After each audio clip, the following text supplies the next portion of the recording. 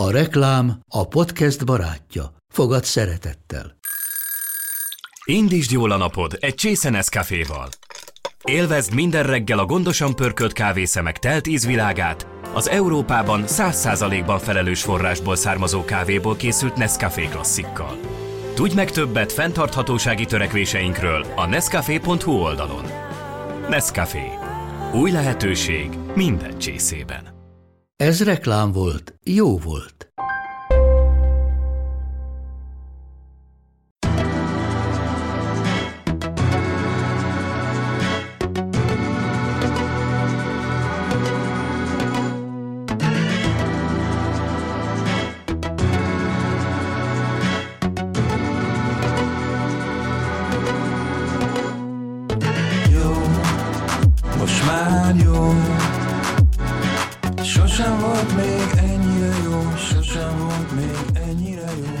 Sziasztok! Ez itt a Kult Rovat Podcast soron következő adása, amiben a témánk az HBO sikersorozata, a Csernobil.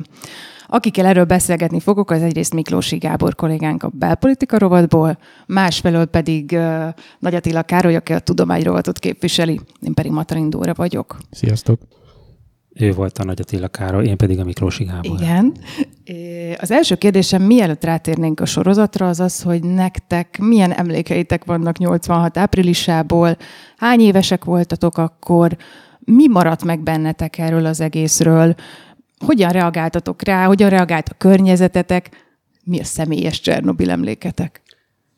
Én 16 éves voltam majdnem, tehát én 70-ben születtem, és így aztán eléggé konkrét és pontos emlékeim vannak Csernobilról, illetve hát egész pontosan arról, hogy mi az, amit nem tudunk, csak hogy valami történt valahol messze a Szovjetunióban, és hogy a különböző szűrőkön keresztül milyen infók jutnak el hozzánk. Ugye a szüleim nagyon olvasták a külföldi sajtót, meg hallgatták a Szabad Európa rádiót, meg rengeteg ismerősük élt külföldön, úgyhogy azért eljutottak a hírek, ha nem is azonnal, nyilván senki sem azonnal.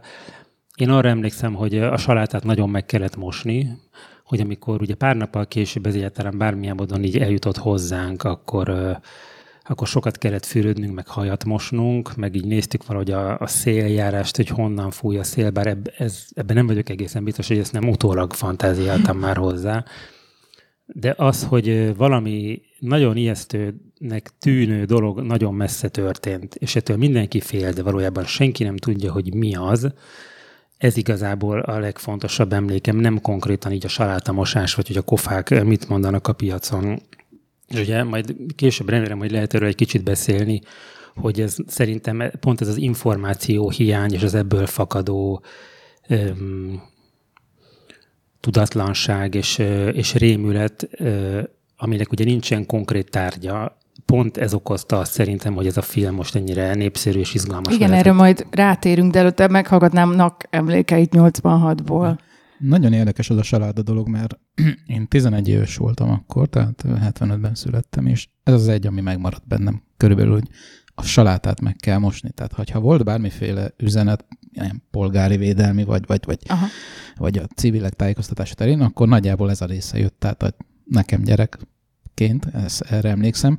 Viszont pont így a sorozat kapcsán beszélgettem édesanyámmal, és nagyon kíváncsi voltam, hogy ő hogy emlékszik rá, én bevonnám őt most így kicsit talán az engedélyével, hogy amiket ő elmondott, hogy ő Debrecenben főnővér volt a gyermekklinikán, tehát ő beteg gyerekekkel foglalkozott, és egyrészt az volt, hogy kicsit ilyen informális úton terjedt úgy az orvosok meg az ápolók között, hogy mi történt, és hogy erre legjobb, hogyha szednek jó tablettát, és hogy ő is így adott például nekem meg a testvéremnek Enteroceptol nevű tablettát, tehát hogy mi konkrétan a mosakodáson, hajmosáson túl még szedtünk ilyen jó tablettát is, és hogy nekik volt valami továbbképzésük akkor, tehát április végén, május elején, Debrecenben, talán a Bartók Béla kórházban, de ebben most így nem vagyok biztos,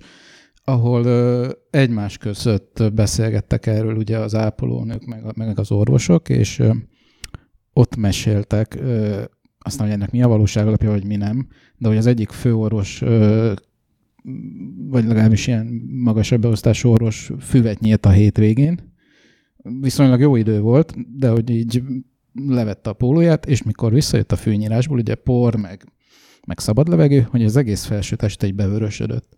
Tehát, hogy most leégett a napon, vagy pedig tényleg az volt, hogy akkor már annyi szennyeződés jutott a talajra, ugye a talaj felső rétegére, a növények levelére, hogy ez ilyen hatást keltett nála. Ezt mondjuk így utólag így 33 év elteltével ezt nehéz megmondani, de lehet valóság alapja. Igen, beszéltünk már arról, hogy milyen kevés információt kaptak az emberek erről akkor, és egyébként később is, és legendássá nőtt szinte ez a dolog, tehát legalább annyi tény, mint amennyi mítosz, meg tévhit, meg mindenféle ilyen homályos elképzelés maradt Csernobil körül. Úgyhogy, ahogy említetted, valószínűleg ez is lehetett az egyik oka annak, hogy ilyen nem várt sikert aratott a sorozat. Mert hogy az HBO magát is meglepte az, hogy ilyen óriási hype van körülötte. Szerintetek mi lehet még az oka annak, hogy ilyen szinten érdekli az embereket, hogy ennyire népszerű a sorozat, hogy minden, amit kirakunk Csernobil szóval az Indexre, azt szétkattintják? Én mindjárt elmondom, hogy mit gondolok erről, de még hadd kérdezzek előtte vissza, hogy neked van személyes emléked? Van. Én óvodás voltam, csak nem közvetlenül akkorról, hanem utólag. Arra emlékszem, hogy sokszor hallottam a szüleimtől azt az önvádat, amit így maguk között beszéltek, hogy jaj, mi azon a hétvégén végig a szabadban voltunk. És hogy nem kellett volna akkor, hogy végig kim voltunk a gyerekekkel. Csak ennyi. És ez úgy mind megmaradt bennem, hogy ezt még évekig mondogatták, hogy de hát kim voltunk. És szerintem ez sok magyarnak lehetett ilyen kollektív élménye. Igen, nehéz úgy tenni valami ellen, hogyha nem tudsz róla, hogy tenni kéne ellene. És utána jön az önvád persze, miközben valójában ugye nem te tehetsz róla, hanem az egész rendszer, amelyik arra van berendezkedve, hogy azokat a dolgokat, meg információkat, amik a rendszerben való hitet alássák, azokat elhallgassa, vagy elhallgattassa. Igen, erről a politikai vetületéről, erről mindenképpen fogunk még beszélni. Titeket mennyire lepett meg az, hogy ilyen sikeres lett a sorozat? Én azt gondolom, hogy az nem meglepő, hogy az embereket érdekli az atomenergia, meg egyáltalán az atomkatasztrófák, a nukleáris katasztrófák. Tehát ez annyira régóta, mármint hogy ilyen generáció időtávolságról beszélek, tehát ez egy elég régóta benne van így az emberiségnek a kollektív tudatában, tehát mondjuk a 45 óta nyilván, tehát annál hamarabb nem nagyon, de hogy ez nagyon-nagyon foglalkoztatja az embereket, a mi lenne, meg a mi történt, hogyan történt, tehát és végülis az atomkorszak, meg az atomenergia felhasználása a békés háborús célra, ez mindig is szerintem egy izgalmas és érdekes, és ilyen vérfagyasztó, horrorisztikus vetületeket is magában foglaló téma volt. Szerintem egy ilyen jól megcsinált sorozat, mint a Csernobil, az így majd, hogy nem sikerre volt. Szerintem predesztinálva. Egyrészt igen, az, hogy nagyon jó és nagyon hatásos a sorozat, másrészt én azon gondolkoztam, hogy a közös emlékezetben a Csernobil az egy olyan dolog, hogy ugye mindenki tud róla, főleg ugye a világnak ezen a részen, ahol értelemszerűen érintettek voltunk, nem csak azért, mert egy ilyen rendszerbe éltünk, de mert fizikailag is érintettek voltunk benne, ugyanakkor, mivel akkor azonnal nem volt egy hivatalos, vagy bármilyen közös narratívája annak, hogy mi történik, tehát nem készült, nem voltak róla komolyan vető híradások, nem érintett ugye minket fizikailag, hiszen nem itt történt, hanem nagyon messze, és ez a láthatatlan furcsa dolog, a radioaktivitás szűrődött, vagy nem szűrődött valahogy be ide hozzánk. Nem voltak róla igazából filmek, nem írottak róla könyvek, vagy ha írottak és készültek, azok is nagyon így a horizont alatt maradtak a legtöbbünknek. Ezért Csernobil az nem egy olyan dolog mondjuk, mint a 9/11, vagy akár a háború, vagy a Nagy Imre újratemetése, vagy 56, ami mind van közös, meg van családi narratíva, meg van a társadalomnak, meg általában mindenkinek, hanem egy olyan ilyen pontszerű tudás van vele kapcsolatban, ami körül egy ilyen hiány vagy vákum van. És valahogy pont ezt tudta most betölteni ez a film. Szerintem azért üt ekkorát, mert egyrészt nagyon hatásos, tehát izgalmasra van megcsinálva, és mert pont megteremt egy olyan közös narratívát, még úgy is, hogy nyilván nem minden igaz, vagy pont úgy történt benne, ahogy látjuk a filmben, ami egy ilyen közös hivatkozási alap. Most már úgy el tudjuk képzelni, hogy mi volt. Eddig tényleg csak az foglalkozott, mert nagyon régen is volt, tehát nem igazán olvastuk bele magunkat azóta, hogy most akkor csak azt tudtuk, hogy ez egy ilyen szovjet atomerőmű volt, ami kicsit rossz volt, meg kicsit elbénázták, elrontották, és akkor emiatt volt. De pontosan kinek, hogyan, miért, mi volt ebben a felelőssége, stb. Az igazából a legtöbb embernek szerintem, akit érdekel, de nem annyira, hogy beleásta volna magát korábban, most tisztázódott. Említetted, hogy a hitelessége a sorozatnak, hogy még ha nem is minden pont úgy volt, ahogyan a valóságban történt. Mennyire éreztétek hitelesnek a sorozatot, mennyire voltak benne esetleg zavaró apróságok, hogyha voltak, illetve hogy kizökkentett titeket az, hogy ugye kereskedelmi okokból angol nyelven beszéltek benne a szereplők? Hát ez az angol nyelv, ez engem egyáltalán nem zökkentett ki, tehát nyilván egy angol száz sorozatról van szó, angol száz színészekkel. Biztos meg lehetett volna csinálni, hogy egy orosz szinkront alárakadni, de hát mondjuk... Tehát ez nem volt zavaró. Ez nem volt kardinális kérdés számomra, hogy angolul beszélnek egy sorozatban. Én kétszer láttam a sorozatot, második nézésre sem találtam zavarónak a következetlenségeket benne, illetve a nyilvánvaló sűrítéseket, meg a dramaturgiai okokból való, nem tudom, időrendi eltéréseket, vagy pedig nem tudom, nem annyira szakmai megfogalmazásokat.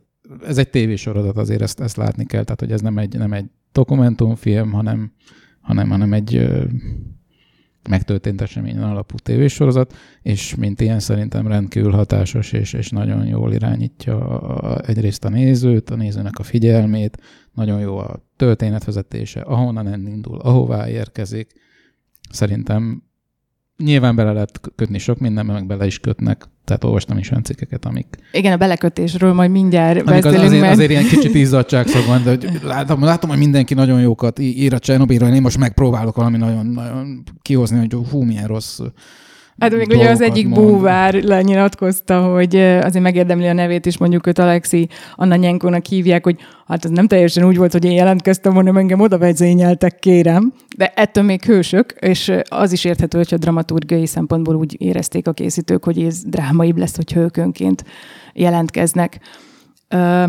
Még esetleg a hitelességről akartál valamit mondani, engem Gábor? Vagy... nem zavarta az angol, tehát ahogy Nak mondta az előbb, ez egy tévéjáték. Tehát ez nyilván jó, hogyha mindenben, amiben lehet közelít a valósághoz, vagy amit elfogadunk annak, vagy igazsághoz, de nyilván nézhetetlen lenne, hogyha ilyen kőkeményen, szigorúan mindenben ragaszkodna ahhoz, hogy pontosan úgy legyenek a részletek bemutatva, ahogy történtek, ráadásul iszonyú nehéz szerkesztői döntés elé állítaná akkor is a szerzőket, vagy az alkotókat, hogy akkor pontosan mik azok, amiket megmutatnak, mik azok, amiket elhallgatnak. Ezzel együtt szerintem van pár olyan tévedés, vagy ugye voltak kritikusok, akik ezt hazugságnak titulálták egyenesen, amiről mindenképpen érdemes beszélni.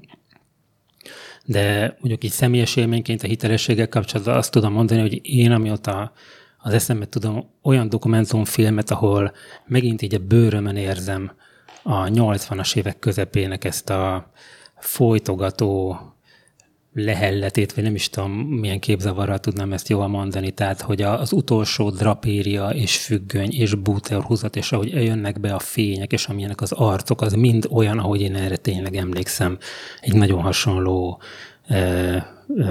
barakból, a 80-as években, a tínédzser éveimből. Tehát annyira intenzíven jöttek fel ezek az élmények, hogy milyen ilyen pártállami alattvalónak lenni, még ha nyilván az ember a tínédzser éveit nem is így éli meg. Tehát ebből a szempontból mindenképpen nagyon hiteles volt. Ezért is annyira meglepő egyébként, hogy ha a tárgyi környezetre és a stylingra ekkora figyelmet fordítottak, akkor miért nem jutott hasonlóan intenzív figyelem ehhez, vagy legalább ennyire fontos dolgokra. De mire gondolsz konkrétan? Mert az előbb is céloztál súlyos tárgyi tévedésekre, és tényleg nem tudom, hogy mire. Tárgyi tévedésre alapvetően azt gondolom, hogy nyilván ahhoz, hogy egy hollywoodi, vagy teljesen mindet ilyen showbusiness, tévésorozat működjön, és egyáltalán nézhető legyen, ahhoz engedményeket kell tenni. De amikor pont van egy ilyen erős késztetés a hiperrealizmusra, hogy valami nagyon olyan legyen, mint amilyen volt, akkor mondjuk szerintem pont azon nem vesztett volna semmit a sorozat, a szocializmusnak a nagyon is létező osztálykülönbségeit jobban megmutatja. Tehát az, hogy a Pripyati tűzoltó és a moszkvai elit atomfizikus, akadémikus pont ugyanolyan lakásban lakik, vagy legalábbis nincsen érdemi különbség a kettő között, az egy nagyon nagy hazugság, és ez azért is fájdalmas, mert ugye ez pont az a hazugság, amit a Szovjetunió és általában a kommunista pártállamok szerettek híresztelni magukról, nincsenek osztálykülönbségek, miközben nagyon is voltak.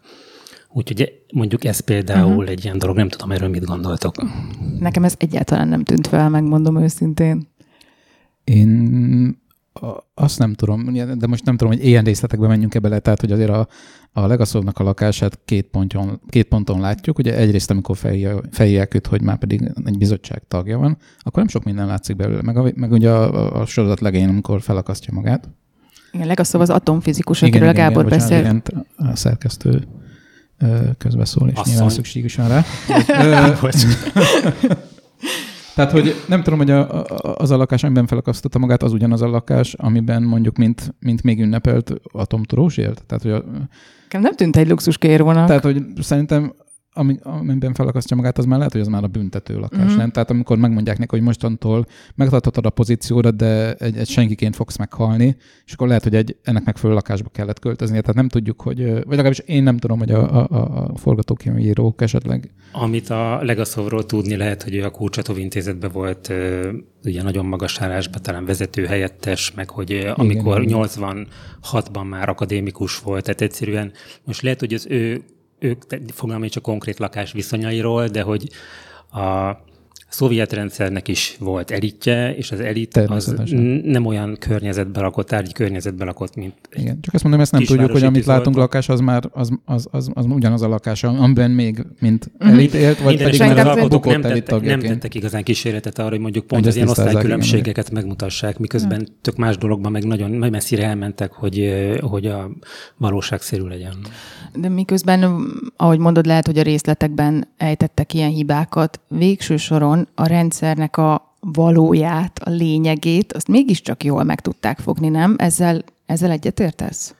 Hát ezt az nagyon, emberek közötti viszonyokra gondolok. Ezt nagyon árnyalnám. Tehát egy csomó dolgot arról, hogy szerintem, hogy a pártállam, egyébként, tehát amit én mondok, azt jelentős részben mondjuk, itt iszonyan élveztem ezt a sorozatot, tehát teljesen a rabja voltam, és mindig vártam, hogy mikor a feleségemmel egyébként ott ültünk este az ágyba, és vártuk, hogy már nézhessük. Tehát ezzel együtt voltak ilyen aggályaim, és aztán volt egy nagyon szuper cikk a New Yorkerben egy pár héttel ezelőtt, amit elolvastam, és az elég sok mindenben alátámasztotta azt. Tehát amit most én mondok, azt részben ott olvastam, részben meg ilyen saját talán nem annyira kiforrottan megfogalmazott észrevételek voltak. Én pont erre a cikkre utaltam egyébként, hogy szerintem kicsit izzadságszagú, és nagyon bizonyítani akar egy egész más megközelítést.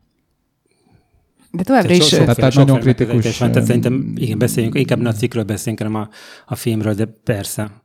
Tehát voltak ilyen szuper részletek benne, amik pont azt mutatták, hogy mondjuk hogyan működik a rendszer. Ilyen volt például a végén, ugye ez a nagyon emlékezetes tárgyalás, hogy amikor a Legaszov ott dilemmázik, hogy most akkor elmondja-e a teljes igazságot, vagy legalábbis a sokkal nagyobb szeletét kibontsa annak, mint amit korábban Bécsben az atomügynökségnek a nemzetközi fórumán elmondott. És van egy pillanat, amikor a tárgyalásvezető bíró ránéz az ügyészre, hogy ő mostanóképpen itt megengedheti-e a tanúnak, a Legaszovnak, hogy ezt elmondja. És ugye mivel korábban a KB tag, ez a Szczerbina nevű szintén főszereplője, nagyon fontos figurája a filmnek, ő maga javasolta, hogy a Legaszov elmondhassa, azért az ügyész engedi meg lényegében egy bólintással a bírónak, hogy ő engedélyezze a Legaszovnak, hogy folytathassa, és nyilván akkor mondja el azt a nagyon hatásos részét a beszédének. Tehát azt mondjuk, hogy az igazságszolgáltatás hogy működött, és mennyire volt a bíró független, ez egy ilyen tökéletes kis epizód, ami megmutatja, hogy... Igen. Hogy hogyan volt ez, vagy amikor az elején van az első ilyen válságtanácskozáson, a robbanás estén, amikor ott valami atombiztos bunkerszerűségben a helyi vezetők megbeszélik, hogy hogyan tovább, és akkor jön a helyi tanácselnök talán, tehát a helyi adminisztráció vezetője, és akkor elmondja, hogy elzárjuk a várost, elvágjuk a telefonvonalakat, hogy az emberek ne tudjanak mendemondákat híresztelni, és ezzel nem tudom, hogy volt a magyar fordítás. Saját gyümölcsét.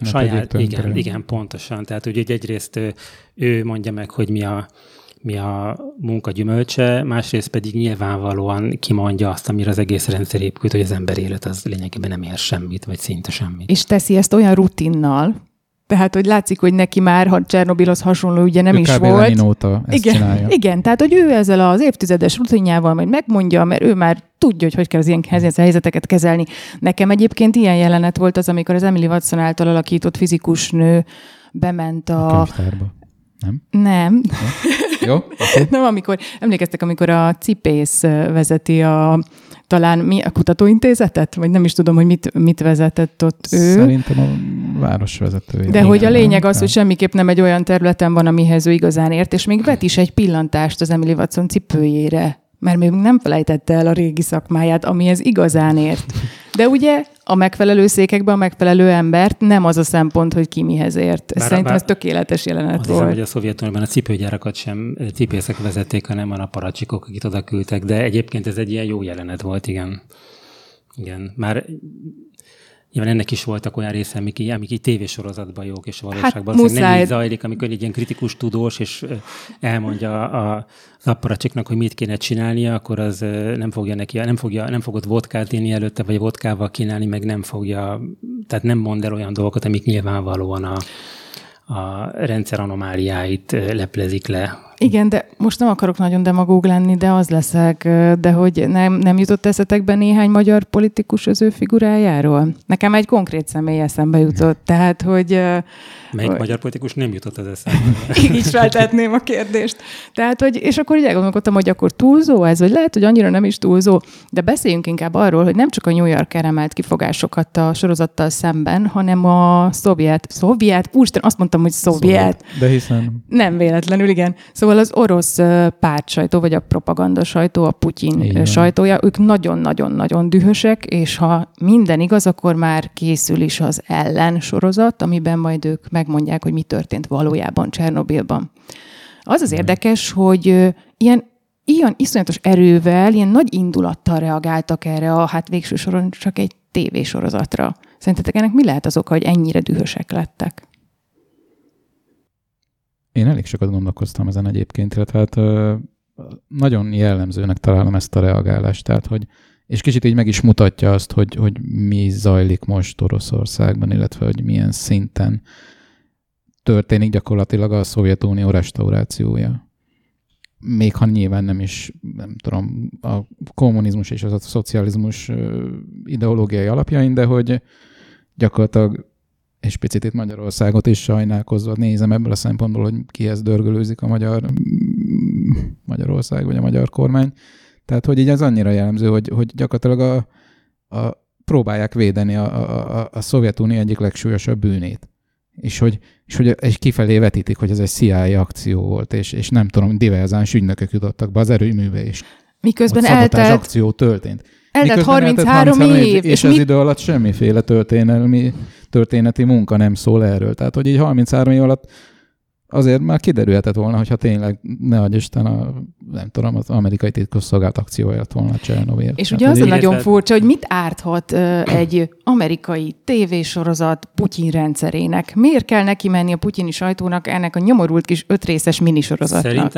Szerintem egyrészt Oroszországban nagyon népszerű ez az HBO sorozat, és ez nyilván felkelti minden ilyen hasonlóan működő rendszernek, vagy vezetőjének az érdeklődését. Másrészt azért találhatják talán veszélyesnek, mert egy csomó minden működik ma is hasonlóan Oroszországban, mint akkor. Valószínűleg, hogyha van mondjuk egy ilyen fatális hiba történik egy atomerőmű típus tervezésekor, ezt ma már nem lehetne úgy elhallgatni, mint ahogy azokban az időkben lehetett, rengeteg volt, teljesen máshogy működik a társadalom, közösségi média, stb. De az, hogy a mostani Orosz Föderáció döntési mechanizmusainak a hibái mennyire hasonlítanak a szovjet rendszer hibáira, és ugye lényegében ez az, amiről ez a sorozat szól, ez nagyon is sok embernek tűnhet fel, vagy tűnik fel Oroszországban. Gondolom, az már említetteken kívül ezért is népszerű a sorozat, úgyhogy ha valami veszélyes tud lenni, akkor ez. Tehát, hogy nem, hogy itt magában a rendszerbe volt kódolva. Tehát az, hogy terveznek, vagy történik egy hiba, az oké, tehát hogy ez előfordul. Aztán az, hogy kiderül a hiba, és megpróbálják eltusolni, meg úgy tenni, mintha nem lenne, és aztán amikor történik egy iszonyatos baleset, akkor pedig ugyanúgy próbálják továbbra is tényleg minél inkább a szőnyeg alá söpörni. Azért ez már nagyon hasonlít arra, mondjuk ahogy az Orosz Föderáció a mostani nagy zűröket kezeli, lásd a Csecsenföld is, stb. Tehát minden egyéb ilyen problémát, vagy akár csak az ellenzéknek a különböző megnyilvánulásait követő hatalmi reakciókat. Ha valami veszélyesebben a sorozatban szerintem Putyinéknak, akkor ez.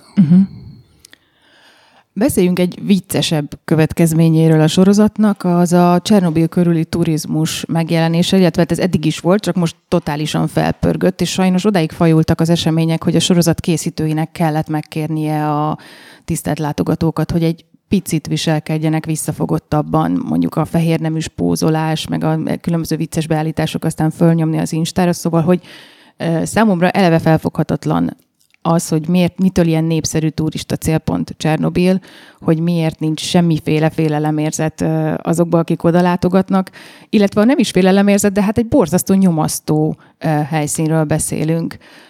Ti mennyire érzitek úgy, hogy egyrészt vágynátok-e oda, részt vennétek-e egy ilyen úton, másrésztről pedig mit gondoltok erről az egész őrületről, ami most felpörgött Csernobil körül?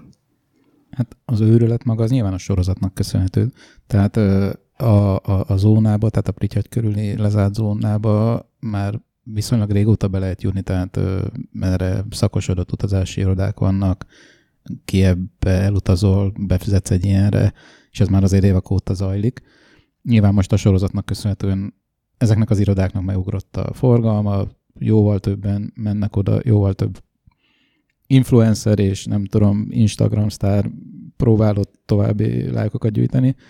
Azt, hogy miért mennek el az emberek az oda, én személy szerint szívesen mennék, meg régóta bennem van ez a gondolat, hogy ezt személyesen is saját szememmel látni kellene, akár csak ilyen turista szemmel is, tehát amit egy ilyen iroda kínál.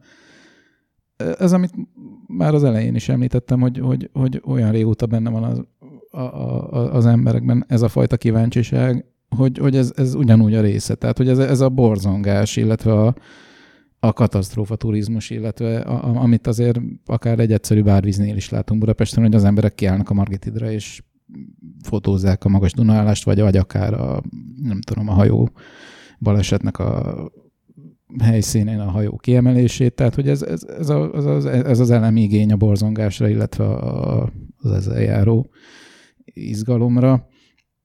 És mindezen túl megint csak az, hogy olyan fontos része ez a közös közelmúltunknak, hogy szerintem elég sok emberben megvan az, hogy ezt látni lehet, és akkor miért ne? Gábor, te elmennél? Jó, abszolút. Igen? Persze. Nagyon megnézném. Hát nyilván nem így, meg nem tudom, alsóneműre vetközve pózolnék ott a kamerának, tehát hogy nyilván van ez a... Csalódás, ez nekem. Fehér neműben mutatója. Tehát izmos testemet, igen, nem, tehát hogy nem ez a vonal, de hogy megnézni, hogy milyen, persze nagyon régóta nagyon izgat. Ezért is voltak egyébként, amikor a Csurgó Dénes kollégánk volt ott, igen. Volt, és írt egy szuper riportot róla. Egyébként meg, amit annak elmondott, tehát, hogy persze az ember egyrészt mindenki szeret borzongani, meg ebben az egész katasztrófa turizmusban ugye benne van ez egy kicsit ilyen szociálpszichológiai közhelyként az, hogy én túléltem ezt a dolgot, míg mások meghaltak. Ahogy iszonyú volt minden nap elvillamosozni a hableány még a Dunában levő roncsa mellett, tudva azt, hogy ott van tucatnyi ember a mélyben, ugyanígy valószínűleg van valamilyen kicsit ilyen perverz entitatása mögött, hogy az ember el szeretne elmenni Csernobilba és megnézni azt az egészet, ami ilyen mögött, az egész ilyen fura, kicsit ilyen misztikus baleset mögött van, vagy hát ugye magát a tárgyat. Igen, de a hableánnyal ellentétben ugye ott tudjuk, hogy azok, akik ott voltak a hajón, meghaltak. Csernobilban viszont az érdekes, hogy az egészségügyi következményeivel, azzal, hogy valójában hányan haltak meg, hogy milyen hosszan hat, azt tulajdonképpen még a mai napig sem tudjuk. És most mondok két dolgot, az egyik, az biztos ti is hallottátok, hogy az a színész, aki a bányászok vezetőjét játszotta a sorozatban, ő egy skót színész, nyilatkozta, hogy ő és a családjuk 100%-ig biztos abban, hogy a nagybátyját Csernobil miatt vesztette el. Ő egy vízmérnök volt, és aznap, amikor a katasztrófa történt, vagy utána nem sokkal, esőben kellett a szabadban dolgozniuk. nagyon sokáig dolgoztak, kérték a főnökeiket, hogy ne kelljen, mégis kint voltak, és mindannyian, akik ebben a csapatban voltak, és ott áztak, hangsúlyozom, nagyon messzire a katasztrófa helyszínétől, ők rákban haltak meg 50 éves koruk előtt. Jó. Tegnap kezembe került egy könyv, a Bocskor Bíborka, aki a Magashegyi Underground nevű zenekar énekesnője, erdélyi gyermekkoráról mesél, tök más téma. Egyszer csak a magától értetődő természetességgel mondja, hogy ő egyébként gyerekkorában súlyos beteg volt, hát igen, ez Csernobil után volt nyilván emiatt. Tehát, hogy nagyon egyszerre van az, hogy oda mennének, hogy ti is oda mennétek tök bátran, másfelől tök sok emberben benne van nagyon mélyen az, hogy a sok rákbetegség, az ilyen-olyan betegségeink, az, hogy ebben a régióban sokan betegednek meg, az Csernobil miatt van. Tök mélyen bennünk van ez a hit, tudás, nem is tudom, ez a vélekedés, hogy miatta vesztettünk el embereket. Szerintem ez pont az információhiány van, tehát hogy pont ezt az információhiányt próbálja az ember fantáziákból, meg mindenféle innen-onnan vett részinformációkból betölteni. Úgyhogy ugye mai napig nem lehet tudni, hogy hány áldozat van, mert lehet tudni nagyjából hozzávetőleges számokat, de nem volt érdekelt a rendszer abban, hogy lehessen tudni, hogy valójában milyen ember áldozat volt. Konkrétan a tűzoltók, aztán akik ottan később a környező nagyon nagy területen a terepet elrendezték.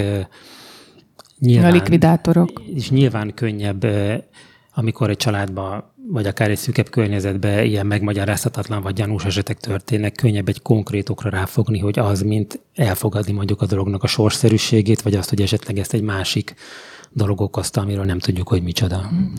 Mint hogyha te írtál volna korábban arról, hogy hány embert érinthetett, vagy milyen egészségügyi következményei lehettek ennek, mint hogy olvastam volna valami ilyesmit tőled.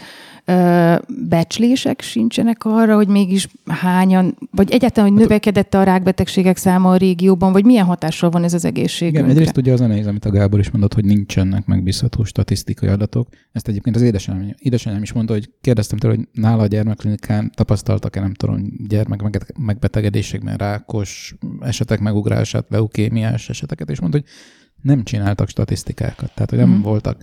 Tehát, hogyha Magyarországon, ahol egyébként ugye nem lettek volna kötelezve rá, nem készültek, akkor a Szovjetunióban, ahol meg ugye meg kifejezetten, nem tudom, tiltás alá esett, akkor pláne nincsenek megbízható adatok. Nyilván következtetni lehet, és itt meg aztán a mértékadótól a radikális becslésekig minden van, de hogy a több tízezertől a több százezerig, akár a millióig terjedő közvetett halálozásokat le lehet vezetni be Csernobilból. Igen, tehát, hogy elképesztő következményei voltak, vannak, és még nyilván lesznek is jó ideig. Igen, mielőtt rátérnénk még arra, hogy milyen jövője van Csernobilnak, mert hogy ez nem egy lezárt történet, sajnos egyáltalán nem. Előtte még megkérdezném, hogy van-e még bármi olyasmi, amit szerintetek tök fontos elmondani a sorozat kapcsán, vagy Csernobil kapcsán, amit szerettetek volna, és még nem beszéltünk itt róla. A zónáról, hogy most mennyire veszélytelen oda menni, azt esetleg meg lehet említeni, hogy ugye itt két dologról van szó. Ugye egyrészt, amikor a baleset történik, akkor ott van egy közvetlen gammasugárzás, ami maga halálos, tehát amikor a tűzoltó a sorozatban ugye arccal a erőmű felé fordul, és akkor éri a hatalmas sugárdózis, ami 1-2 héten belül végez vele, az egy dolog, de ugye azon kívül van az erőmű a tűzzel, füsttel távozó szennyezett részecskék, ami végül is ugye a világra ráterült. Tehát, hogy igazából ez az, ami a világ távoli részein okozta a megbetegedéseket, tehát akár Magyarországon, akár Skóciában egészen messzire lehet menni. Tehát az ebből adódik, és hogy most a zónába, hogyha te bemégy, és nem nyúlsz semmihez, akkor igazából ébbőrrel és semmiféle egészségügyi következménnyel megúszhatod. Ha felveszel mondjuk bármiféle szennyezett gázmaszkot egy pripyatyi, nem tudom, iskolában, akkor már azért kockáztatsz dolgokat, vagy hogyha neki támaszkodsz ott egy teherautónak, vagy ilyesmi, akkor már kockáztatod azt, hogy érintkezésbe kerülsz olyan szennyező anyagokkal, amik a bőrödön maradnak, és akkor azok ott és akkor ennek vagy lesz következménye, vagy nem. Igen, tehát hogy akkor már valamiféle kockázatot vállalsz azzal, hogyha ott hozzányúlsz dolgokhoz, de hogyha csak sétálgatsz egy később lemosott cipőben, vagy betartod az idegenvezetőknek a tanácsait, hogy nem nyúlsz ide, nem mész oda, ahol mit tudom, magasabb értékeket mérnek a doziméterek, akkor igazából simán megúszható. És mi a helyzet azokkal az emberekkel, akik a zónában élnek? Egyáltalán tudjuk, hogy ők hányan vannak, mert erről is ilyen legendák terjengenek, hogy a zónában érő öregnéni, aki már 90 éves, és semmi baja nincs, és mindig megeszi a salátát a kertjéből. Szóval, hogy róluk mit tudunk? Én semmit. Én sem, azért kérdezem szegénynak. Igazából én is csak annyit, amennyit a sajtóból, tehát meg nyilván különféle dokumentumfilmből. Igen, laknak a zónában, tehát vannak, akik visszaköltöztek, ezt a ukrajnai kormány, vagy nem is tudom, milyen hatóságok, önkormányzatok ezt mégis megengedték embereknek. Tehát valamilyen szinten lakható, meg nyilván olyan emberek költöztek vissza, akiknek nagyon más választásuk nem volt, vagy nem volt lehetőségük elköltözni, vagy már tényleg ott akarnak meghalni, ahol születtek. Tehát ez is mondjuk egy kicsit a filmnek, ugye ez a szájbarágos jelenet, a tehént fejű nénikeje sztória, hogy ilyen van, meg tehát tényleg ott laknak emberek, vannak olyan részei, ahol a házakban élnek emberek. Nem tudom, hogy pontosan nekik mi a történetük, és hogy miért nem tudták elhagyni. Nyilván utána lehetne ennek olvasni mélyebben. Ez mondjuk egy kicsit ilyen szomorú és megható egy igen, meg az benne a különösen hátborzongató, ez egyébként a sorozatban nem igazán volt benne, hogy milyen hihetetlen lútri volt, hogy nekem felfoghatatlan, hogy ez a 3 búvár például túlélte, sőt 2 közülük még ma is élnek, miközben mások sokkal messzebb, sokkal kevésbé közvetlenül találkozva vele belehaltak. Hát igen, ők valami nagyon vastag beton alatt úszkáltak azért, tehát ugye pont az volt a lényeg, hogy azon, amikor majd leolvad a reaktormag, hogy azon ne üssön át, és a talajvízbe ne kerül, meg ugye ott lett volna egy nagy gőzrobbanás, tehát hogy pont, ha jól értem, akkor ez védte meg őket. Uh-huh. Egyébként ez engem is nagyon meglepett. De ezért nem mindig derült ki, hogy ők 2 életben vannak. Itt mindenki megírta, hogy meghaltak. Én például a létükről se tudtam. Volt, hogy ők meghaltak. Igen. Én a létükről se tudtam, igen, a feleségemet meg pont egy izgatja, hogy ott a búvárok ottan hogyan mentek be alá, de számára ez volt a legrémisztőbb. Én 3 dolgot akartam még mondani, egyrészt közben eszembe jutott amikor az előbb Oroszországról beszélgetünk, hogy azt nem mondtuk, hogy Oroszországban, meg főleg a putyini rendszerben van egy nagyon erős nosztalgia a szovjet birodalmi, meg jó a cár is, de hogy inkább ugye a szovjet birodalmi idők iránt, és nyilván azt is kikezdi ezt a nosztalgiát, hogyha kiderül, ahogy ebben a filmben is többé-kevésbé, hogy itt azért alapvetően egy rendszer anomáliáról van szó, és nem egy balesetről, nem egy egyedi balesetről, és pont ehhez kapcsolódik a másik dolog is még, amit mondani akartam, hogy az HBO sorozat, tehát a sorozat egy kicsit nekem bántóan, ezt még el akartam mondani, ilyen hiányosságként bánik ezzel a felelősségkérdéssel. Tehát, hogy nyilván megjelennek ezek a klisék, a minden tudós asszony, aki kezdettől fogva bajcimatol, és aztán kielelhetetlen következetességgel átveri az egész rendszeren, és végül még a tétovázó legaszóban is, hogy kiálljon és szint valljon, és mindig pontosan tudja, hogy merre van előre és hátra, és birtokában az összes olyan tudásnak, ami valójában csak évekkel vagy évtizedekkel később állt össze, de mondjuk ez jó, de egy csomó tudósból gyúrták össze, még jó, hogy birtokában van az összes tudós igen, tudásnak. Archetípus. Igen. Ez egy klisé is egyben, persze, tehát igen. A másik pedig, hogy, és pont, igen, ez is kicsit reflektál arra, amit az előbb mondtam az oroszokról, hogy ugye ugyanígy klisészerű kicsit annak a 3 erőművi tudósnak, akik aztán a perben is álltak, vagy dolgozónak, meg vezetőnek a figurája, különösen ott a műszakvezetője, aki egy ilyen diabolikus karrieristaként jelenik meg, aki könyörtelenül ott átgázol mindenen, és különösen a józan ellenvetéseken, hogy nem tudom, egy nagyobb erőműbe, vagy egy nagyobb városba kerülhessen. És ugye feltételezve azt, hogyha nem ő van ott, vagy hogyha vannak fölötte vagy mellette józan emberek, sőt olyanok voltak, akkor és azoknak több beleszólása van, akkor az egész dolog nem vagy nem így történt volna meg. És valójában pont ez nekem igazából a legnagyobb problémám, hogy egy kicsit úgy tesz a film, nyilván azért, mert kellenek az ilyen konfliktusok, és mert ettől lesz nézhető, de hogy valójában a szovjet rendszer sem úgy működött, hogy voltak benne jók és rosszak, hanem hogy mindenki elfogadta azokat a játékszabályokat, hogy amit mondanak neki, azt több-kevesebb beletörődéssel, de tudomásul veszi és csinálja, mert így lehetett létezni, és az ember nem így létezett, akkor azonnal keresztet vetetett a karrierjére, meg az álmaira, meg minden egyebére. Úgyhogy nekem ebből itt egy kicsit megbicsakolik a dolog, ezzel együtt is szuper szórakoztató volt. Neked az nem volt ennek a dilemmának a feloldása, amikor, mert én is egy kicsit ilyen túl démoninak éreztem az ő alakját, de a legutolsó részben a Legasov nagy beszéde végül mégiscsak arra futott ki, és nekem az nagyon tetszett, ahogy ő ott bíztatja is a tárgyaláson a Legasovot, hogy na mondd ki, mert tudom, hogy te tudod, és a nő is tudja, hogy valójában rendszerhibáról van szó, tehát végül is csak kimondták, hogy ez nem egy-két gonosz embernek a döntése, vagy buta embernek a döntése miatt alakult így, hanem ez bele volt kódolva a rendszerbe. Az nem volt neked kielégítő ott a végén?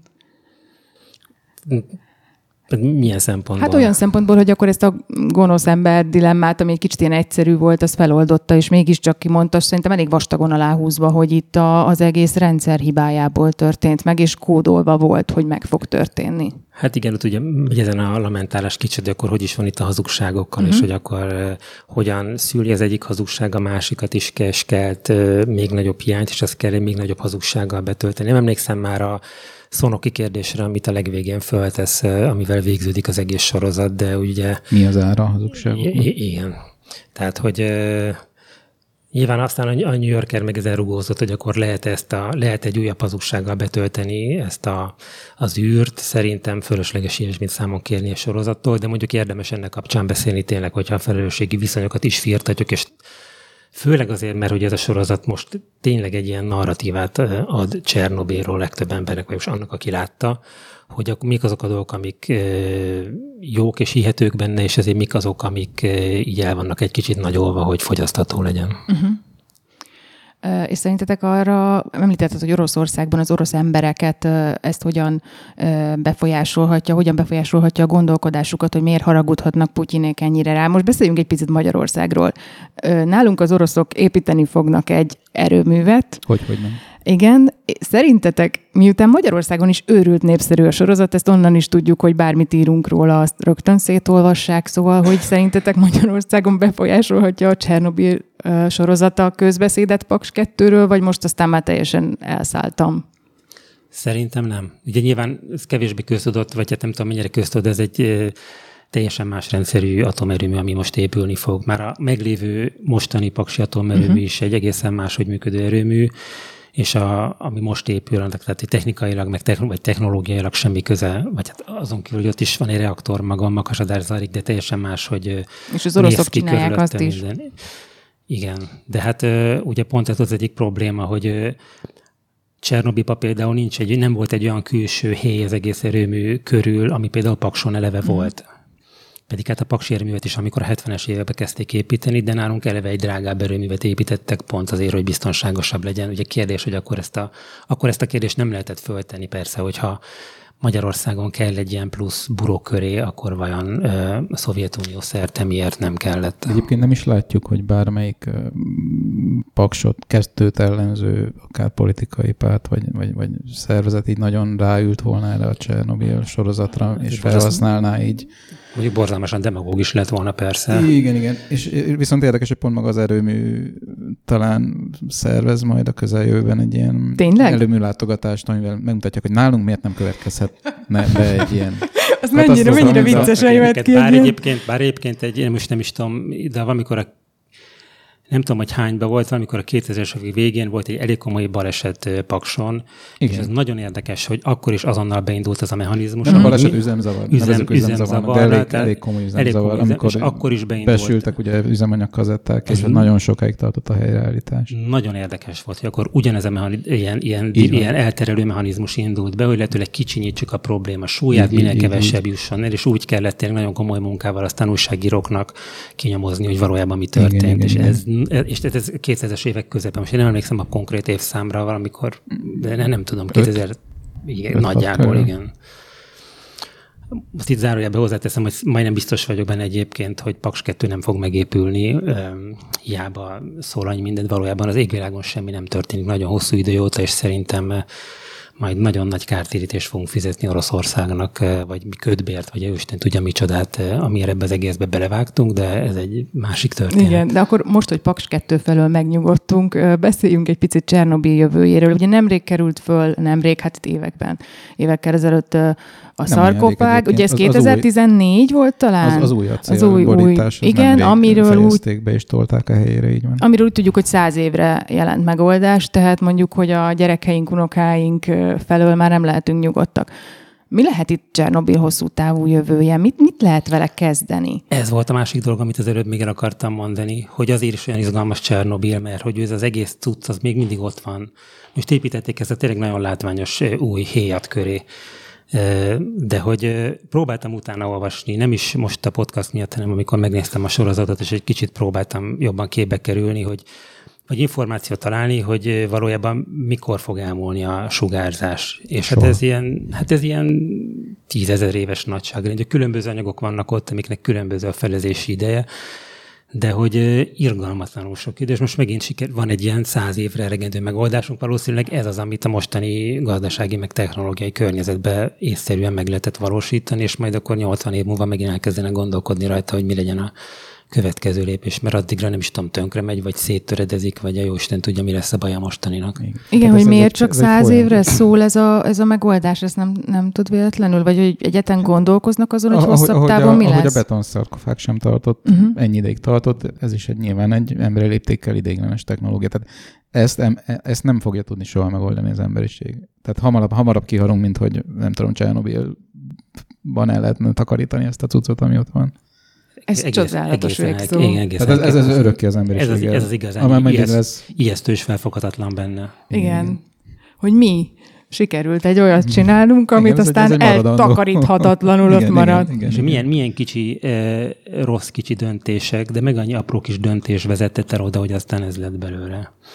Igen. Neked, Dóra, egyébként hogy tetszett a sorozat? Vagy te, mint filmes szakíró, újságíró? Nekem nagyon tetszett, tehát én úgy vagyok vele, lehet, hogy ez egy ilyen vajszívűség a részemről, hogyha valami érzelmileg erős hatást gyakorol rám, és nagyon bevon, és akarom, amit te is mondtál, hogy akarom tudni, akarok vele menni, várom a következőt, akkor én már az apróságokon nem szoktam rugózni, mert azt gondolom, hogy az érzelmi hatás, vagy ha úgy tetszik nagy szavakkal, a katarzis, az pontosabb. És én itt maximálisan megkaptam a katarzist. És ez nagyon ritka manapság. A moziban is rohadt ritka, tévésorozatban egy picit talán gyakoribb, de arra meg olyan sokat kell várni. Nagyon helyes rendezői döntésnek tartom egyébként, hogy eredetileg 6 rész lett volna, egyel kevesebbet csináltak, tehát úgy gondolták, hogy ebbe a sztoriba ennyi van. Ez egy csodálatos önmérséklet, és így lett nagyon velős, és nagyon hatásos. Úgyhogy én maximálisan elégedett vagyok vele. Én nekem egy pici hiányérzetem, vagy nem tudom, amit én talán máshogy csináltam volna, talán rövidebbre vettem volna a likvidátoroknak azt jelenítet, amikor a kutyákat... Az uncsi volt, igen, az nekem is ott voltam. Ott szerintem leült, és az kb. Fele harmadennyi idővel meg lehetett volna oldani, és hiányoltam talán a betonszarkofág építését, tehát hogy az is azért egy írtózatos meló, és műszaki mérnöki szempontból baromi fontos része volt a dolognak, azt talán még egy 5-10 percben lehetett volna, hogy hogyan hordjuk oda azt a rengeteg betont, hogyan építsük fel, hogyan építsünk, mintha én csináltam volna. Szóval hogyan építsenek köré egy védőszarkofágot. Ez talán még beleférhetett volna, de egyébként ugyanígy, ahogy te mondod, tehát hogy annyira erős és annyira jól összeálló 5 rész volt, hogy így én feltartottam a kezem, és azt mondtam, ez tényleg így a legjobb sorozat, amit valaha láttam. De az is lehet, hogy a szarkofág építés ennyire érdekes, akkor és az HBO meg tudjuk, hogy mégiscsak pénzből él. Szóval akár még egy második évad is befigyelhet. Még. Szegény legasztop nélkül, vagy akár úgy is, bármit el tudok képzelni. Nagyon szépen köszönöm, hogy itt voltatok, nektek pedig azt köszönjük, hogy figyeltetek ránk, és továbbra is kövessetek minket iTunes-on, mindenhol értékeljetek, mert csak abból tanulunk. Sziasztok! Ciao, sziasztok! Sziasztok!